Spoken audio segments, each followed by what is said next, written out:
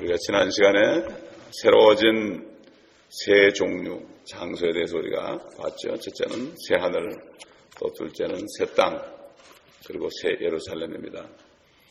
또 새로운 곳에 살기로 예비된 사람들이 어떤 사람들인가, 여기에 대해서도 우리가 보았고, 참 죄 때문에 저주받았던, 인간의 죄 때문에 저주받았던 하늘과 땅, 그리고 이 땅에 있는 예루살렘을 모두 회복시키시는 하나님, 다시 창세기로 돌아가서 재창조하시는 하나님의 변함없는 사랑을 우리가 볼 수가 있습니다.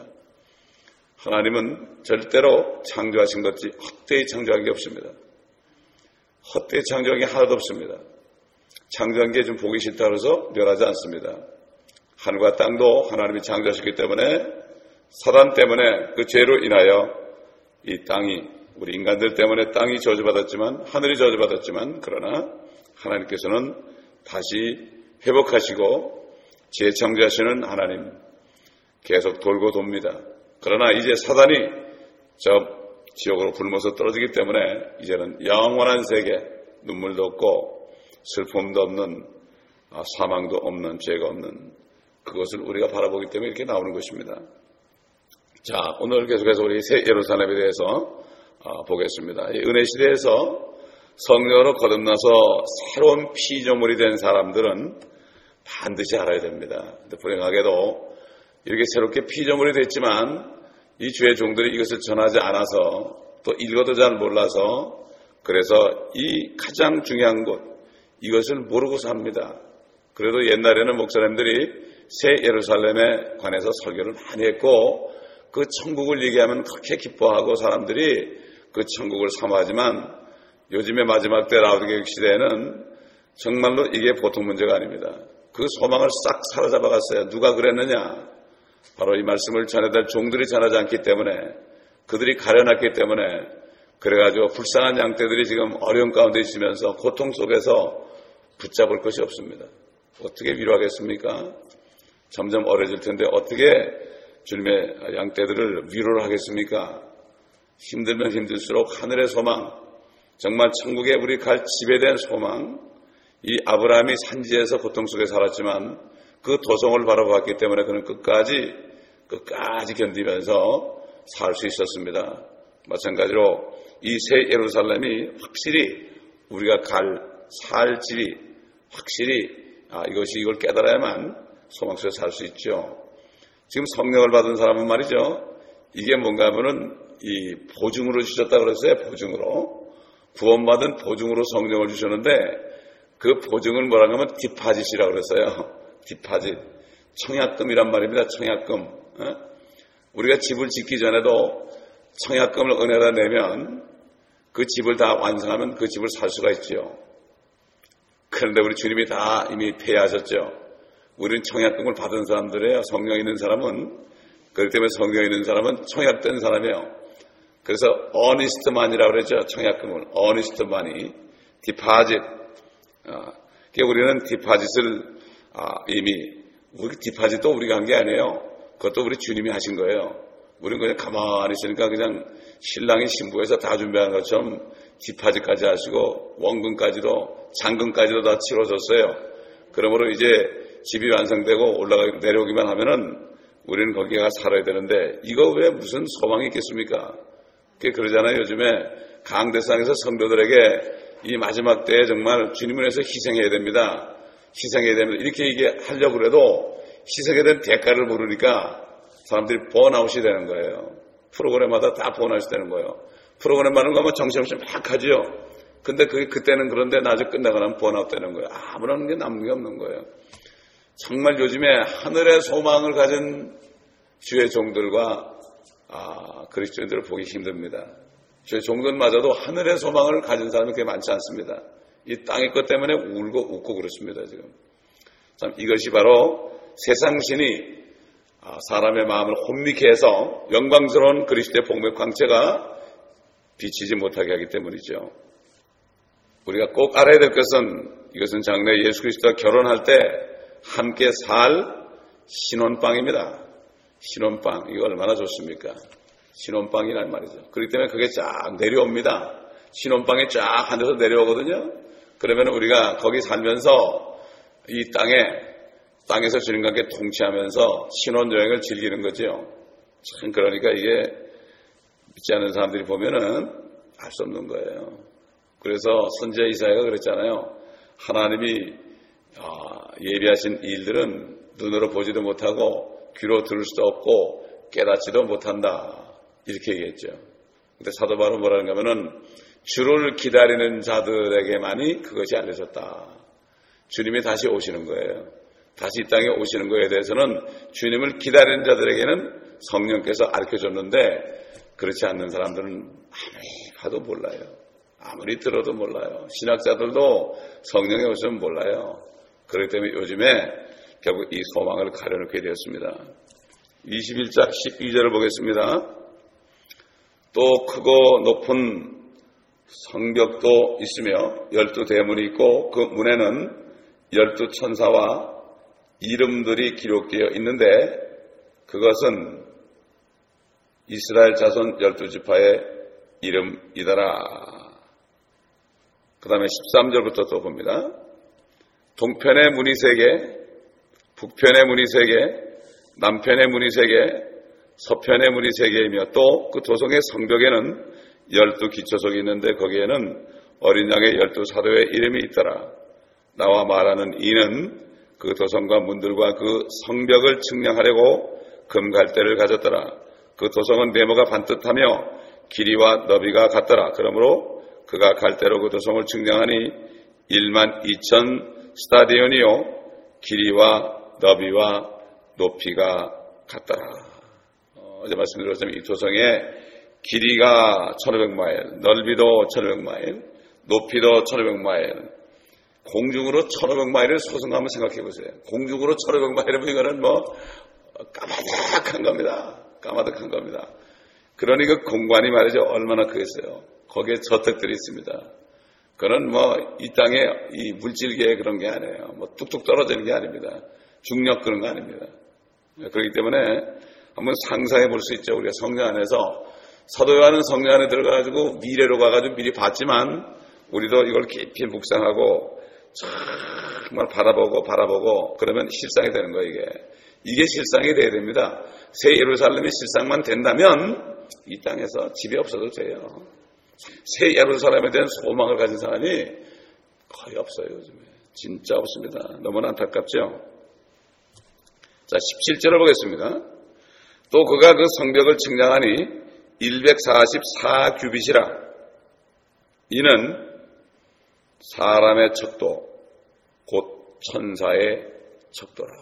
자, 이거 보세요. 우리 천사에 대해서 좀 공부하겠습니다. 천사, 사람의 척도가 천사의 척도라는 얘기죠.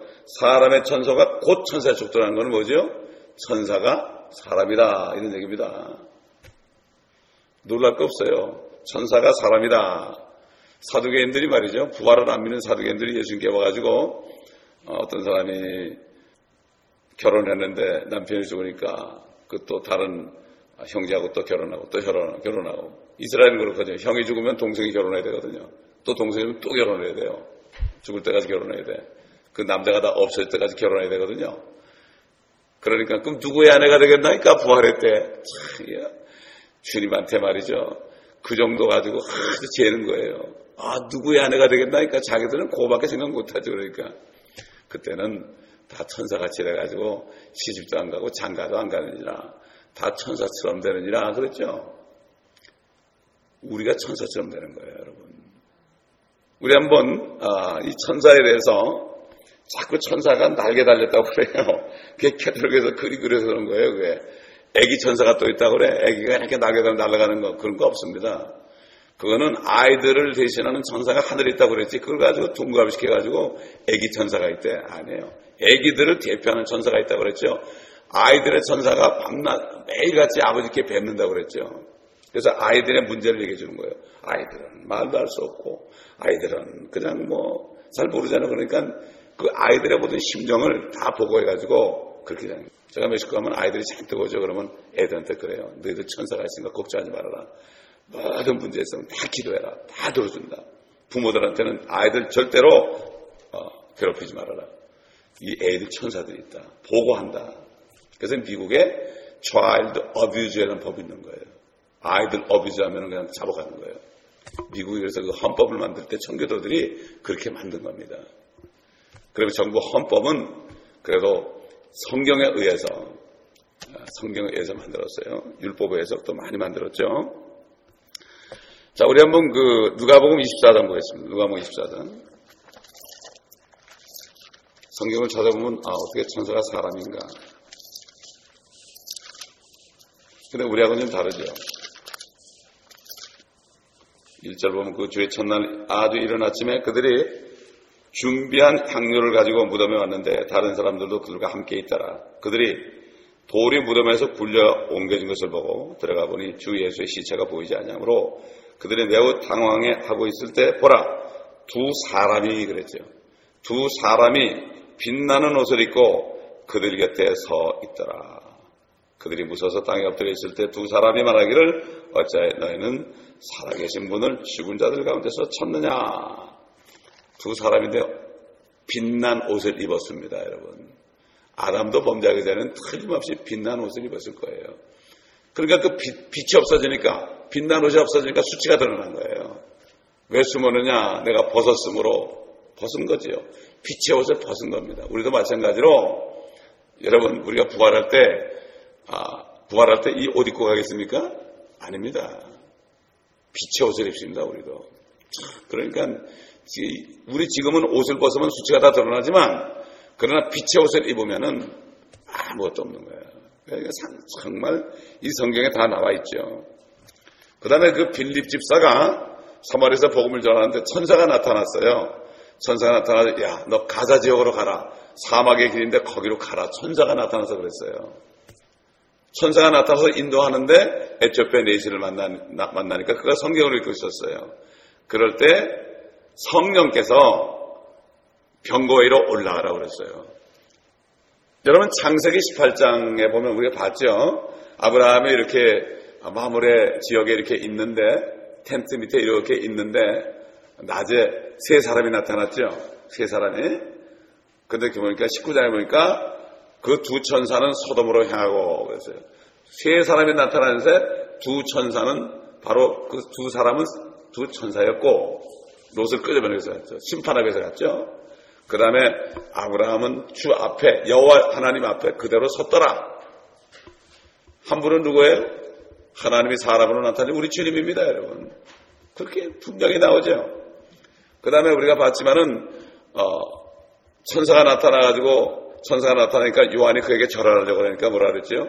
그 천사가 나도 당신같이 하나님의 종이 됐으니까 나한테 경배하지 말고 하나님께만 주님께만 경배하라. 그가 누구겠어요? 다니엘이 요한계시록 나올 말씀을 거의 받았습니다. 받았는데 그것을 봉인하라고 그랬어요. 그리고 너는 오랜 후에 업을 누리라 했거든. 그리고 다니엘이 틀림없이 주님이 부활하실 때 부활해가지고 올라갔죠. 그가 천사가 다 내려온 거예요. 천사가 내려온 거예요. 천사는 전부 사람으로 나타나요. 오늘날도 하나님께서 우리를 천사로 사용할 수가 있어요, 여러분. 우리가 주님의 말씀에 순종하잖아요. 천사로 사용하는 주님의 일이라는 게 다른 게 아닙니다. 주의 천사로서 사용받는 거예요. 그게 주님의 일. 주님의 천사로서 사용을 많이 받은 만큼 우리 몸을 드릴 때 그래서 거룩한 우리의 몸을 하나님의 선하시고 기뻐하시는 사한 제물로 드리라는 것이 우리 몸을 그렇게 드릴 때 하나님께서 우리를 천사처럼 사용하시는 겁니다, 여러분. 천사는 어떤 메시지를 전달하기도 하죠. 그렇죠? 그 다음에 또 하나님의 심판을 수행하기도 하고 여러 가지를 합니다. 가브리엘 천사장이죠. 그분은 메시지 전달자요. 그 다음에 미카엘 천사장은 전투하는 그 바로 전 참모총장이죠. 하늘 군대에 말이죠. 이렇게 된 거죠. 이것을 우리가 알아야 됩니다. 그렇기 때문에 우리도 휴거됐다가 내려오면 이 땅에서 빛의 사람들이 됩니다. 생명 있는 영생체를 가지고요. 우리가 그 통치하는 거예요. 얼마나 멋집니까? 우린 천사처럼 되는 거예요. 그래서 하늘 욥기 38장 보면은 하나님께서 이 땅에 기수로 올 때 새벽별들이 찬양하고 하나님의 아들들이 찬송했다고 그랬죠? 그들이 천사예요. 우리도 하나님의 아들들인데 지금 나중에 천사처럼 되는 거예요.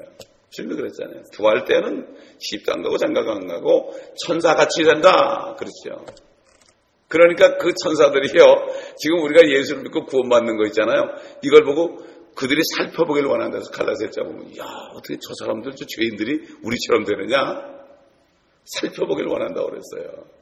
예, 그렇기 때문에 그 범죄한 하나님의 아들들, 천사들이 엄청나게 지옥으로 떨어지잖아요. 그래, 하나님께서는 틀림없이 우리들을 그 숫자에 채우신 걸 저는 그렇게 믿어요. 그렇게 믿습니다. 자, 우리 계속해서 보겠습니다. 자, 그럼 계속해서 21장 18절, 19절, 20절 보겠습니다. 그 성곽은 벽옥으로 지어졌고 그 도성은 순금으로 맑은 유리 같고 그 도성의 성곽의 기초석은 각양 보석으로 단장되었으며 첫째 기초석은 벽옥이요 둘째는 사파이어 셋째는 옥수 넷째는 에메랄드며 다섯째는 홍마노 여섯째는 홍보석 일곱째는 감남석 여덟째는 녹보석 아홉째는 황옥 열째는 녹옥수, 11째는 제신스, 12번째는 자수정이더라. 여러분, 이 돌들이 워싱턴 스미소니안 박물관에 있죠? 거기에 있습니다. 근데 거기 가자면 보통 또 볼 수가 없어요. 이런 몇 가지 사파이 같은 거 볼 수 있지만은, 볼 수가 없죠. 홍보석, 감남석, 녹보석, 이런 거, 황옥, 이런 걸 볼 수가 없죠. 그러나 스미소니안 박물관에 그것이 전시되어 있습니다. 이것은 바로 구약시대의 대제사장 앞에 명패에 12지파를 표시하는 이 똑같은 이 보석으로 치장을 했죠. 이스라엘 12지파를 얘기하는 거죠. 이것이 바로 앞으로 새 예루살렘의 기초석이 되는 거다. 그래서 예수 그리스도를 믿고 성령을 거듭나는 하나님의 자녀되는 복음도 첫째는 유대인이거든요. 첫째가 유대인입니다. 그렇기 때문에 대제사장의 그 흉배에 12보석이 있었던 거죠. 하나님의 도성 정말 이거는 우리가 상상할 수 없습니다. 이 지상에서 볼 수가 없으니까 이 새 예루살렘과 비교할 수 없는 거죠. 그래서 이 사도 바울이 뭐라 했습니까? 내가 그 둘 사이에 끼어 있으니 내가 떠나서 그리스도와 함께 있을 욕망을 갖는 것이 훨씬 좋으나 이렇게 얘기했어요. 그러니까 둘 사이가 뭐죠? 하늘과 땅 사이에 있단 말입니다. 그가 새 예루살렘 보고 왔잖아요. 그러니까 그거하고 이 땅을 비교, 둘 사이에 끼어 있어요. 근데 어딜 가고 싶겠습니까? 저 위에 가고 싶겠, 당연히 갔다 왔으니까. 그렇기 때문에 그는 그리스도와 함께 있을 욕망을 갖는 것이 훨씬 좋으나 내가 지금 육신 안에 있는 것은 너의 유익을 위함이다. 그렇게 얘기했지. 내가 없으면 너희들이 말씀을 모르니까. 왜냐하면 주님께서 모든 그 신약 시대의 복음을 사도 바울에게만 줬어요. 복음을. 그러니까 사도 바울만 알았어요. 사도 바울이 떠나가면 안 돼요. 그렇기 때문에 사도 바울은 그만큼 고난을 받았어요. 교만하지 않기 위해서, 자고하지 않기 위해서 육체의 과시도 좋습니다. 네 은혜가 네게 충분하도다. 네 약한 가운데 내 능력이 온전케 된다. 마찬가지예요. 우리도 약한 가운데 약점이 있을 때요. 그때 우리가 겸손하게 되고 그럴 때 그리스도의 능력이 임합니다. 그렇지 않으면 교만하게 됩니다. 겨울은 결국 이제 셋째 하늘까지 갔다 왔으니까 막 그러고 내려와 보니까 말이죠. 얼마나 비참합니까? 갔다 내려오니까 이게 사막 아니에요. 낙타 타고 그냥 낙타 똥 냄새도 나고 말이죠. 오줌 냄새도 나고 그런데 그냥 또 터덜터덜 걸으려니까 그때 뭐 차가 있었겠습니까? 얼마나 비교가 되겠습니까? 지금 세상에 하늘에 갔다 지금 와도 그럴 텐데 그때야말로 정말 아무것도 없는데 정말 처절했겠습니다. 그런데도 소망이 있으니까 상관이 없죠. 그래서 세상을 이기는 거죠. 세상을 이기는 거죠. 자, 우리 21절 보겠습니다. 또 그 12대문은 12진주니 그 문들은 각각 한 개의 진주로 되어 있더라. 그 도성의 거리는 순금이며 투명한 유리 같더라. 우리는 말이죠. 이 천국의 하늘의 새 예루살렘의 길이 황금입니다, 여러분. 근데 그 길이 황금인데 24K가 아니에요. 100K 정도 되는 것 같아요. 그러니까 완전히 투명해. 꼭 크리스탈처럼 거기를 걸을 것입니다. 황금길 걷는다는 찬송이 있죠. 이 땅에서는요, 황금 때문에 서로 싸워요, 그죠? 서로 싸워요. 금값이 얼마나 치솟습니까? 요즘에. 황금 때문에 싸웁니다. 모든 돈이라는 게 사실은 금을 가진 만큼 찍어내게 돼 있어요. 근데 이제 금도 없는데 막 찍어내니까 이 돈이 지금은 휴지예요, 휴지. 그거 가져야 금을 안 바꿔주거든요. 근데 하늘에서는 그 황금길을 걸어버려요.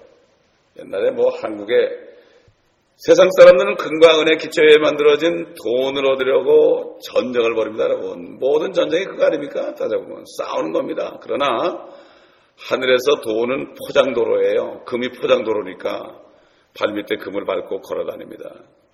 이 진주의 문 크기는 별로 나오지 않죠. 그런데 그 벽은 80에서 한 90m 정도 된다고 그랬죠. 우리 지금 미터로 하게 되면은. 근데 문이 진주 같은 원형이죠. 진주가 원형 아닙니까? 진주가 원형이니까 분명히 이 하늘의 문은 네모 반듯한 문이 아니라 둥그런 문이겠죠. 진주는 둥그럴 수밖에 없어요. 네모가 없어요. 이게 계속해서 이게 만들어지기 때문에 둥글게 돼 있죠. 3년만 되면은 조개에 불순물이 들어온 걸 막 진주가 그걸 아프니까 막 진액을 짜내다가 한 3년 되면 그게 동그랗게 돼가지고 진주가 되는 거거든요. 진주문은 분명히 둥그런 문인 것을 우리가 알 수 있고, 얼마나 큰지는 알 수 없지만은 분명히 사람이 지나갈 정도는 되겠죠. 그러니까 상상하면 되겠고 상당히 크겠죠. 그래서 주님께서 그 천국의 비유 얘기할 때 마태복음 13장 45절 46절 우리 옛날 공부했죠. 천국은 좋은 진주를 찾는 상인과 같으니 그가 매우 값진 진주 하나를 찾아가서 자기의 모든 소유를 팔아 그것을 샀느니라. 진주는 하나입니다. 나뉠 수가 없어요. 다이아몬드는 쪼개가지고 또 만들 수 있지만 진주는 일단 흠집이 나면 그거는 버려야 됩니다. 버려야 됩니다. 그리스도의 몸은 진주 같은 몸입니다. 유기체입니다. 그런데 불행하게도 요즘에 많은 교회들이 특히 대형 교회들 보면은 진주가 아니에요. 누가 나가도 상관없고 들어가도 상관없고 아무 상관이 없어요. 또 나가면 또 들어오면 되고 조직을 만들어가지고 누구 없어지면 또 거기 누구 들이면 되고 조직체가 됐어요. 조직이란 그거는 유기체가 아니에요. 서로 이게 연락이 안 되는 거예요. 서로 모르는 거예요. 이게 조직은. 이쪽 조직, 이쪽 부서는 저쪽 부서를 모르는 거예요. 그러나 유기체는 서로 통해있죠. 쉽게 해서 우리 몸이 유기체 아닙니까?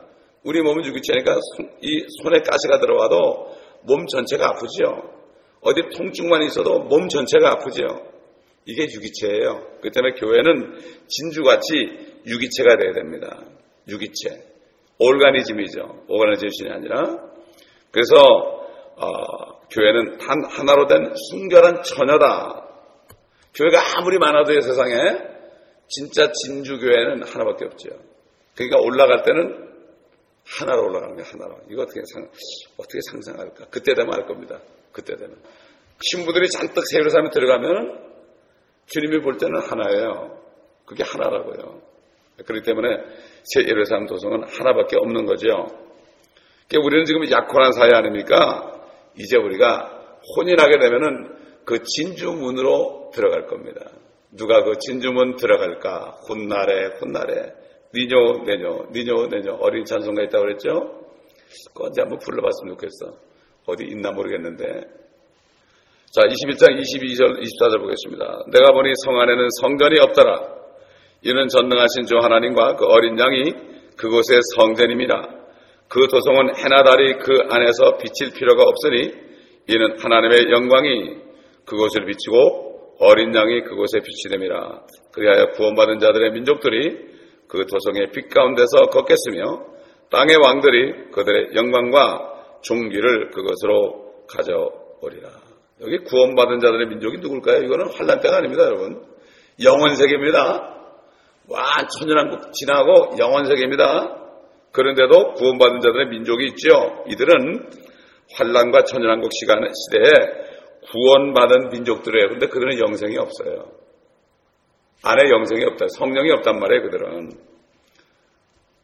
그런데 그들이 백보자 심판 때 생명책에 이름이 있는 사람들만 구원받은 거예요. 백보자 심판 때 다 구원 못 받는 게 아닙니다. 그래서 이 사람들은 어떤 권리가 영원한 세계에서 생명나무를 먹을 권리가 있어요. 옛날 아담이 에덴 동산에서 이브와 함께 생명나무를 먹을 수 있는 권세가 있었죠. 그런데 그들이 다른 걸 먹어서 그렇죠. 마찬가지로 생명나무를 먹을 권리를 가집니다. 그래서 도성에 들어가서 생명나무를 먹게 되고 그들의 자손은 영원에서 이 도성에 들어가서 생명나무를 먹으면서 살아요. 또 아이를 낳죠. 그들은 아이를 낳아요. 그러면 그들은 생명나무를 먹으면서 영원히 사는 거예요. 이렇게 되는 거예요. 에덴 동산에서 그렇게 하는 것처럼 그렇게 하는 거예요. 땅의 왕들도 결국 실제적인 사람들이에요. 사람들. 그래서 이사야서 66장 22절 24절 보겠습니다. 22절로 24절. 주가 말하노라 내가 만든 새 하늘들과 새 땅이 내 앞에 항상 있는 것 같이 너희 씨와 너희 이름도 항상 있으리라. 주가 말하노라 세 달부터 그 다음 세 달까지 또 안식일부터 그 다음 안식일까지 모든 육체가 내 앞에 경배하러 오리라. 그렇게 되는 거예요. 모든 육체가 경배하러 가야 되는 거예요. 그때는 계속해서 세 달도 나오고 안식일도 나오고 이렇게 되는 겁니다. 영원토록 결국 이렇게 됩니다. 그러므로 정말 우리가 얼마나 축복입니까? 은혜 시대 구원받는 사람 말이죠. 보통 축복이에요. 이때 지금 거듭나지 못하는 사람들은 얼마나 바보들일지 몰라요. 이렇게 설교를 해도 못 알아듣는 사람은 너무나 안타까운 거예요. 귀가 있어도 듣지 못하고 눈이 있어도 보지 못하니 어떻게 하겠습니까? 저는 기도가 그거밖에 없어요. 우리 교회에 아직도 성령을 건너지 못한 사람들 참 부탁한다고. 우리 자녀들 위해서 기도하고.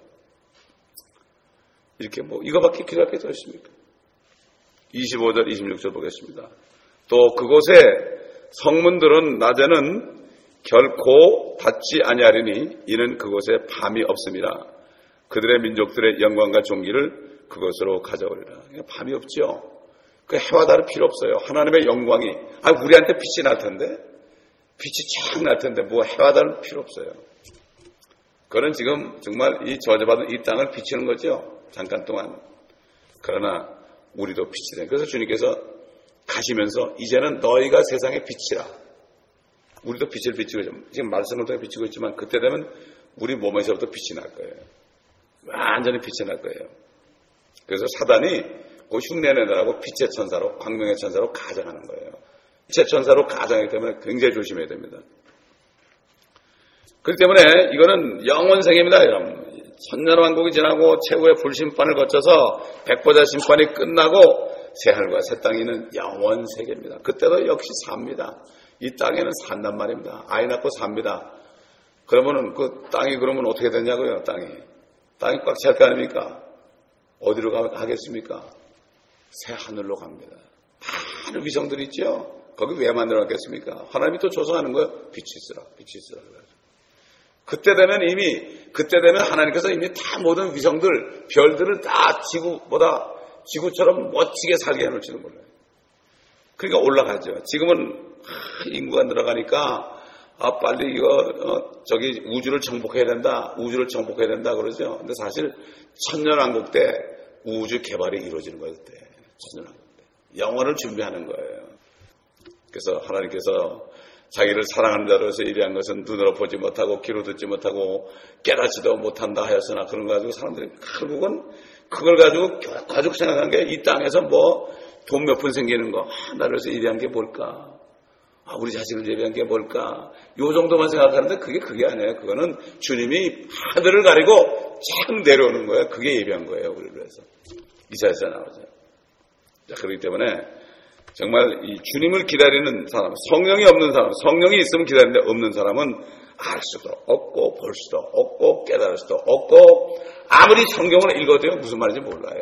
눈이 있어도 보지 못하고 귀가 있어도 듣지 못하고 성령을 기록한 말씀은 알 수가 없어요. 소귀의 경읽기입니다. 소가 이렇게 있는데 아무리 경을 읽어줘도 소가 알겠어요? 눈만 꿈뻑하면서 우매 그러겠죠? 똑같은 거예요. 한 귀로 듣고 한 귀로 나가는 거죠. 27절 보겠습니다. 무엇이든지 더럽게 하는 것이나 가증한 일을 행하는 자나 거짓말하는 자는 결코 그곳에 들어오지 못할 것이며 다만 어린 양의 생명책에 기록된 자들만이라. 당연한 거죠. 우리 그리스도인들도 생명책에 기록되어 있지만요. 빌립보 4장에 보면 나오죠. 그 여인의 이름이 생명책에 있느냐고 그랬죠. 환난과 천년기간의 구원받은 자들 이런 사람들이 생명록에 기록된 사람들만 백보자 심판에서 불못에 떨어지지 않고 그들이 땅에 삽니다. 하늘에 못 들어가 땅에 삽니다. 왜냐하면 그 성에 들어가는 이들은 영생을 위해서 어떤 것을 취하러 들어가요. 그래서 그 사람들은 성에 들어와서 뭐예요? 생명나무를 먹으러 들어오는 거예요. 들어와서 이거 먹고 가겠습니다. 먹고 가는 거예요. 그러나 우리 생명나무가 이미 되어 있기 때문에 아무 상관이 없죠. 24절 보니까 그의 계명들을 행하는 자들은 복이 있나니 이는 그들이 생명나무에 대한 권리를 가지며 또 그 문들을 통하여 도성 안으로 들어가게 하랍니다. 그때는 계명을 지켜야 돼요. 하나님의 계명을 지켜야죠. 그래야만 생명나무를 먹을 수 있어요. 생명나무를 먹을 수 있어요. 사탄이 없기 때문에 그 문들을 통하여 도성 안으로 들어간다. 도성 안으로 들어가지고 그걸 먹는 거예요. 그걸 먹는 거예요. 그들이 거기 들어가면 우린 그 안에 있죠. 거기 사니까 우리 집이니까. 우리들은 영생을 소유할게 생명나무를 먹게 들어갈 필요가 없죠. 우리 자체가 생명나무가 됐기 때문에. 그래서 요한일서 5장 12절 보면 그 아들이 있는 자는 생명이 있고 우리 한번 찾아보겠습니다. 요한일서 5장 12절. 그 아들이 있는 자는 생명이 있고 하나님의 아들이 없는 자는 생명이 없느니라. 내가 하나님의 아들의 이름을 믿는 너에게 이런 것들을 쓰면 너에게 영생이 있음을 알게 하려 함이며 또한 너희가 하나님의 아들의 이름을 믿도록 하려 함이라. 우리 안에 영생이 있단 말이죠. 이미 생명수가 있죠. 사마리아인도 받았죠.